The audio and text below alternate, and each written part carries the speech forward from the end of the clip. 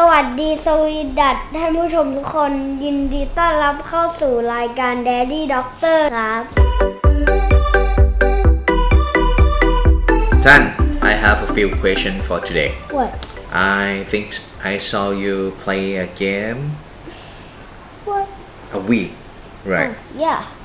That is an online game. Yeah. What is the name of that game? Animal Crossing New Horizon. Wow, it's a long name. I can't remember that. I'm wondering that what did you get from this game? Know about the fish and insect, and our villager is a animal, and you can know about them because they're animal and a lot of kind of animal, like the rarest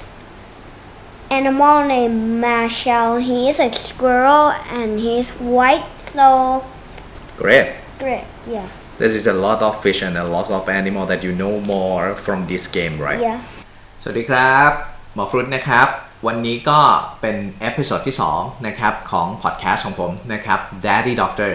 นะครับเมื่อสักครู่นะครับตอนอินโทรซึ่งเป็นเสียงการสนทนาภาษาอังกฤษระหว่างผมกับลูกคนโตผมก็คือเจ้าทันนะครับซึ่งอยู่เกรด2เนี่ยนะครับเป็นคำถามที่ผมถามเขาไปว่า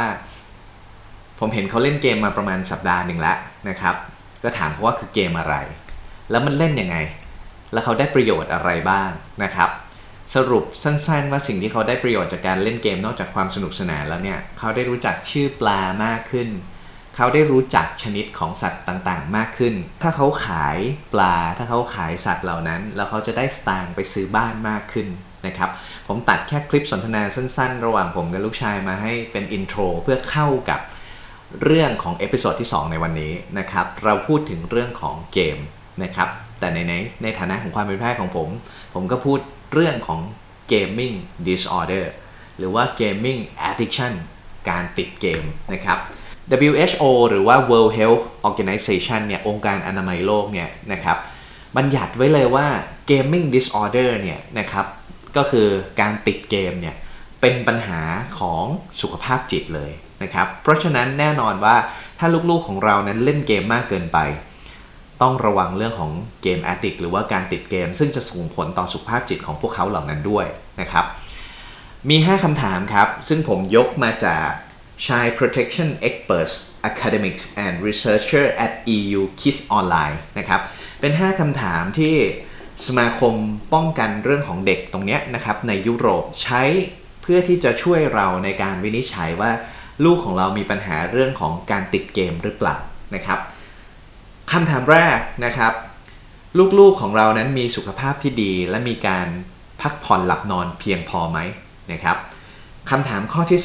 2ลูกๆของเรานั้นยังคงมีปฏิสัมพันธ์นะครับหรือว่าภาษาอังกฤษเขาใช้คำว่า connecting socially เนี่ยนะครับกับครอบครัวแล้วก็คนรอบๆข้างคนข้างบ้านนะครับด้วยหรือเปล่านะครับคำถามข้อที่3นะครับลูกๆของเรานั้นมีการเข้าร่วมกิจกรรมที่โรงเรียนและประสบความสำเร็จในการเรียนหรือเปล่านะครับคำถามข้อที่4นะครับลูกๆของเรามีกิจกรรมอื่นนอกเหนือไปจากเกมแล้วก็มีงานอดิเรกบ้างหรือเปล่าและคำถามข้อสุดท้ายนะครับลูกๆของเรานั้นสนุกและได้รับการเรียนรู้จากการใช้สื่อทางออนไลน์แล้วก็สื่อทางดิจิทัลหรือเปล่านะครับ5คำถามนี้ถ้าคำตอบคือ yes คือใช่ทั้งหมดลูกๆคุณรอดครับจากการที่เป็น gaming disorder แต่ถ้าคำตอบที่คุณได้รับคือ no คือไม่เลยนะครับเขามีสุขภาพที่ไม่ดีด้วยเขาหลับนอนไม่เพียงพอด้วยเขาไม่มีปฏิสัมพันธ์กับคนในครอบครัวกับคนรอบข้างนะครับเขาไม่สนุกในการเรียนเขาไม่มีกิจกรรมที่โรงเรียนไม่มีงานอดิเรกอื่นนอกจากเกมแล้วก็คิดว่าไม่ได้ประโยชน์อะไรเลยจากการที่จะใช้ดิจิทัลมีเดียนะครับอันเนี้ยมีปัญหาแน่นอนนะครับเราวินิจฉัย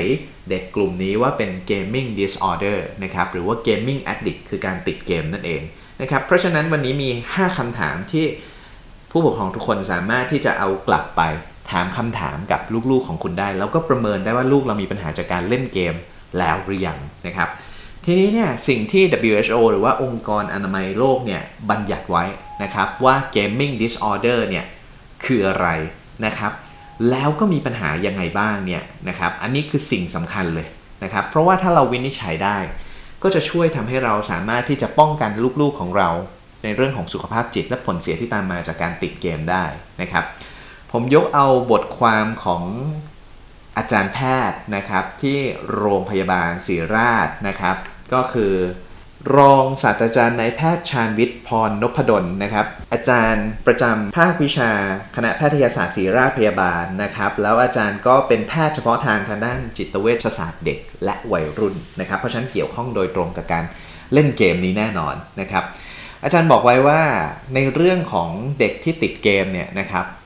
แบ่งเป็น4กลุ่มใหญ่ๆตามเหตุผลของการที่เขาจะเล่นเกมกลุ่มแรกก็คือเขาเล่นเกมเพราะว่าเขาต้องการที่จะลดความเครียดนะครับลดความเครียดนะลดสเตรสนะครับกลุ่มที่2คือเขาเล่นเกมเพื่อที่จะใช้เวลาว่างให้เป็นประโยชน์แล้วก็เพื่อการผ่อนคลายค่าเวลาว่างของเขานะครับ2กลุ่มแรกเนี้ยเป็น2กลุ่มที่ถ้าเกิดสมมุติว่ามีการติดเกมแล้วจะสามารถเลิกหรือว่าบำบัดรักษาได้ง่ายนะครับแต่อีก2กลุ่มหลังนะครับก็คือกลุ่มที่เล่นเกมเพื่อ social activity นะครับเดี๋ยวนี้เกมออนไลน์เนี่ยทำให้เกิดเรื่องของ social activity แน่นอนเป็นการ connect หาเพื่อนในนั้นอะไรอย่างเงี้ยนะครับกลุ่มนี้จะเลิกยากแหละนะครับและกลุ่มสุดท้ายก็คือกลุ่มที่เล่นเกมเพื่อที่จะหลีกหนีปัญหาบางอย่างของตัวเองนะครับทดแทนข้อด้อยของตัวเองนะครับเช่นบางคนมีปัญหาว่าพ่อแม่ไม่ยอมรับเรียนหนังสือไม่เก่งแต่ปรากฏว่าเล่นเกมเก่งแล้วได้รับคำชื่นชมจากการเล่นเกมอันนี้อยู่ในกลุ่มนี้2กลุ่มหลังเนี่ยเป็นกลุ่มที่ถ้าเกิดมีอาการติดเกมแล้วเนี่ยจะรักษายากมากนะครับทีนี้ก่อนที่เราจะไปถึงว่าในการรักษาเป็นยังไงอาจจะต้องบอกว่าอาจจะไม่ได้นำมาพูดทั้งหมดในวันนี้เพราะว่าเป็นเรื่องการรักษาเฉพาะทางจริงๆอาจจะต้องให้พวกเราพาไปปรึกษาคุณหมอนะครับแต่สิ่งสำคัญก็คือว่าระยะเวลาที่เหมาะสมในการเล่นเกมนะครับของลูกๆของเรานั้นเป็นอย่างไรเพื่อไม่ให้เกิดปัญหาเรื่องของ gaming disorder นะครับอาจารย์บอกไว้ว่าถ้าเป็นเด็กที่อายุอยู่ในช่วง 2-6 ขวบนะครับระยะเวลาที่เล่นเกมได้เนี่ยถ้าเป็น weekday นะครับ weekday คืออะไรก็อย่างเช่นวันจันทร์ถึงวันศุกร์อย่างเงี้ยนะครับไม่ควรจะเกินวันละ1ชั่วโมงนะครับสะสมทั้งวันไม่ควรจะเกิน1ชั่วโมงนะครับและถ้าเป็น holiday หรือว่าวันหยุดของพวกเขาไม่ควรจะเกิน2ชั่วโมงนะครับส่วนเด็กที่มีอายุมากกว่า13ปีขึ้นไปสามารถจะเล่นเกมได้ต่อวันเนี่ย2ชั่วโมงนะครับเพราะฉะนั้นตอนนี้รู้แล้วนะครับว่าระยะเวลาที่เขาสามารถที่จะเล่นเกมได้เพื่อไม่ให้เกิดปัญหาเนี่ยเป็นระยะเวลาเท่าไหร่นะครับซึ่งถ้าจำตัวเลขได้มันก็คือตัวเลขของ screen time per day ที่ผมบอกไปเมื่อเอพิโซดที่1นะครับเพราะฉะนั้นคือไม่ว่าจะเป็นเรื่องของการเรียนผ่านหน้าจอการดู YouTube หรือว่าการเล่นเกมถ้าเด็กอายุต่ำกว่า6ขวบก็ไม่ควรจะเกิน1ชั่วโมงต่อวันนะครับถ้าเป็นวันหยุดอาจจะเพิ่มไปได้ถึง2ชั่วโมงต่อวันนะครับทีนี้เนี่ยความสำคัญก็คือว่าในเรื่องของการรักษาเนี่ยเราจะทำยังไงได้บ้างผมบอกเลยครับยากมากๆนะครับแต่ก่อนที่จะไปพูดถึงการรักษาซึ่งเกิดจากโทษของการเล่นเกมเนี่ยสิ่งที่ผมอยากจะแชร์ให้ฟังก็คือว่าจริงๆแล้วการเล่นเกมเนี่ยก็มีประโยชน์เหมือนกันนะครับอย่างลูกผมเนี่ยยอมรับครับว่าให้เขาเล่นเกมนะครับแรกๆเนี่ยอาจจะเป็นเพราะว่าเราไม่มีเวลาในการดูเขานะครับระยะเวลาก็อาจจะเลยเถิดไปบ้างนะครับเพราะว่าผมเองก็ต้องทำงานนะครับภรรยาดูลูกคนเดียวถึง3คนก็คงไม่มีเวลาเพียงพอในการที่จะโฟกัสลูกแต่ละคนนะครับแต่ผ่านไปสักระยะหนึ่งเราไปนั่งดูว่าเขาเล่นเกมอะไรนะครับอย่างเกมหนึ่งเนี่ยที่กำลังฮิตมากในตอนนี้เลยนะครับโดยเฉพาะช่วงกักตัวอยู่บ้านที่ผ่านมาเนี่ย Nintendo Switch เนี่ยขายดีกันเป็นเทน้ำเทท่าเลยนะครับก็คือเกม Animal Crossing นะครับหลายๆคนก็อาจจะรู้จักแต่ส่วนตัวผมเองผมไม่รู้จักเพราะว่าผมไม่ได้เล่นเกมเพิ่งมารู้จักจากลูกนี่แหละครับแล้วก็รู้จักจากภรรยานะครับภรรยาก็มาเล่นกับเขาด้วยนะครับแต่สิ่งที่เป็นประโยชน์ซึ่งผมเห็นได้ชัดเจนจากการที่ลูกผมเล่นเกมออนไลน์ก็คืออย่างแรกนะครับคำศัพท์ภาษาอังกฤษที่เขาได้รับนะครับทักษะการสื่อสารภาษาอังกฤษเขาเนี่ยดีขึ้นเยอะจริงๆและคำศัพท์ที่เขาได้เรียนรู้เนี่ยที่อยู่ในเกมเหล่านั้นเนี่ยนะครับดีมากๆนะครับ ต้องบอกก่อนว่า Animal Crossing เป็นเกมที่สร้างสรรค์นะครับแล้วก็ไม่มีฉากแบบที่ว่ามายิงกันต่อสู้กันซึ่งจะทำให้ลูกเรามีโอกาสที่จะก้าวร้าวมากขึ้นเนี่ยนะครับ Animal Crossing เล่าให้ฟังสั้นๆเป็นเกมเกี่ยวกับเรื่องของการไปจับปลาการปลูกต้นไม้การเลี้ยงสัตว์การสร้างบ้านนะครับเกมนี้นะครับ create ให้ลูกๆเนี่ยได้รู้ว่าปลาตัวนี้ชื่ออะไรสัตว์ตัวนี้ชื่ออะไรถ้าเขาไปจับปลาตัวนี้มาขายเขาจะได้สตางค์เท่าไหร่แล้วเขาจะสะสมสตางค์ยังไงไปสร้างบ้านที่ใหญ่ขึ้นไปซื้อที่ดินที่ใหญ่ขึ้นเพราะฉะนั้นคือสิ่งที่ลูกผมได้รับเนี่ยนะครับนอกจากเรื่องของศัพท์ภาษาอังกฤษแล้วเนี่ยนะครับยังได้เรียนรู้เรื่องของทักษะในเรื่องของธุรกิจเบื้องต้นด้วยนะครับอันนี้เป็นสิ่งสำคัญมากซึ่งอยากจะให้แชร์นะครับผมค่อนข้างเซอร์ไพรส์ว่าช่วงประมาณสัก3-4 เดือนที่แล้วซึ่งผมพยายามหาคอร์สการเรียนเสริมนอกห้องเรียนให้กับลูกๆเนี่ยเราไปเจอคอร์สหนึ่งซึ่งผมเซอร์ไพรส์มากๆ entrepreneurship นะครับการเรียนรู้ความเป็นเจ้าของกิจการเขาให้เริ่มเรียนตั้งแต่เด็กอายุ3 ขวบครับเซอร์ไพรส์จริงๆสมัยนั้น3 ขวบผมยังเล่นอะไรอยู่ตุ๊กตาอะไรก็ไม่รู้นะครับเพราะฉะนั้นคือเกมก็มีประโยชน์เหมือนกันนะครับแต่สิ่งสำคัญก็คือว่าเมื่อกี้พูดติ่งไว้นิดนึงแล้วว่าภรรยาผมก็เล่นด้วยนะครับผู้ปกครองนะครับควรจะไปเรียนรู้กับเขาเล่นกับเขาด้วยนะครับแล้วแชร์ริ่งกันนะครับนอกจากผู้ปกครองเองก็จะได้ผ่อนคลายแล้ว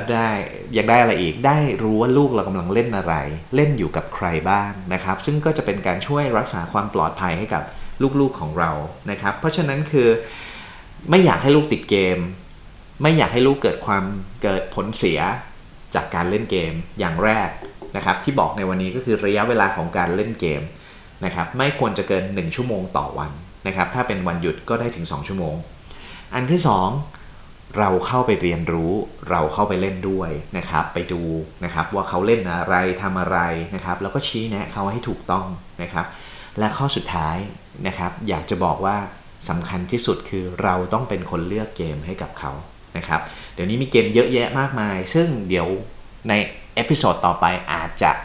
ได้มารีวิวเกมให้ทุกท่านได้ฟังเพื่อที่จะเอาไปเลือกให้ลูกๆได้เล่นเกมนะครับไม่ว่าจะเป็นเกมที่สอนให้รู้จักเรื่องของธุรกิจสอนให้รู้จักการวางแผน strategy ต่างๆนะครับเพราะฉะนั้นเกมไม่ได้มีแต่ผลเสียมีประโยชน์เหมือนกันแต่เราต้องควบคุมให้ได้นะครับวันนี้นะครับก็ผมว่าก็เป็นระยะเวลาที่กำลังเหมาะสมประมาณ10 นาทีนิดๆนะครับในการพูดเรื่องพอดแคสต์เรื่องของเกมออนไลน์ให้กับทุกๆคนฟังนะครับและถ้าใครมีคำถามนะครับหรืออยากจะติดตามต่อนะครับฝาก subscribe นะครับพอดแคสต์ในช่อง Daddy Doctor ด้วยนะครับมีคำถามอะไรก็ inbox เข้ามาถามหรือว่าจะถามในเพจของคลินิกผมก็ได้นะครับ inbox เข้ามาผมอ่านทุกคนอยู่แล้วนะครับแล้วกลับมาพบกันใหม่ในเอพิโซดต่อไปนะครับวันนี้ลาไปแล้วครับสวัสดีครับเราไปด้วยนะคะติดตามปักซี่ด้วยโอ้วัน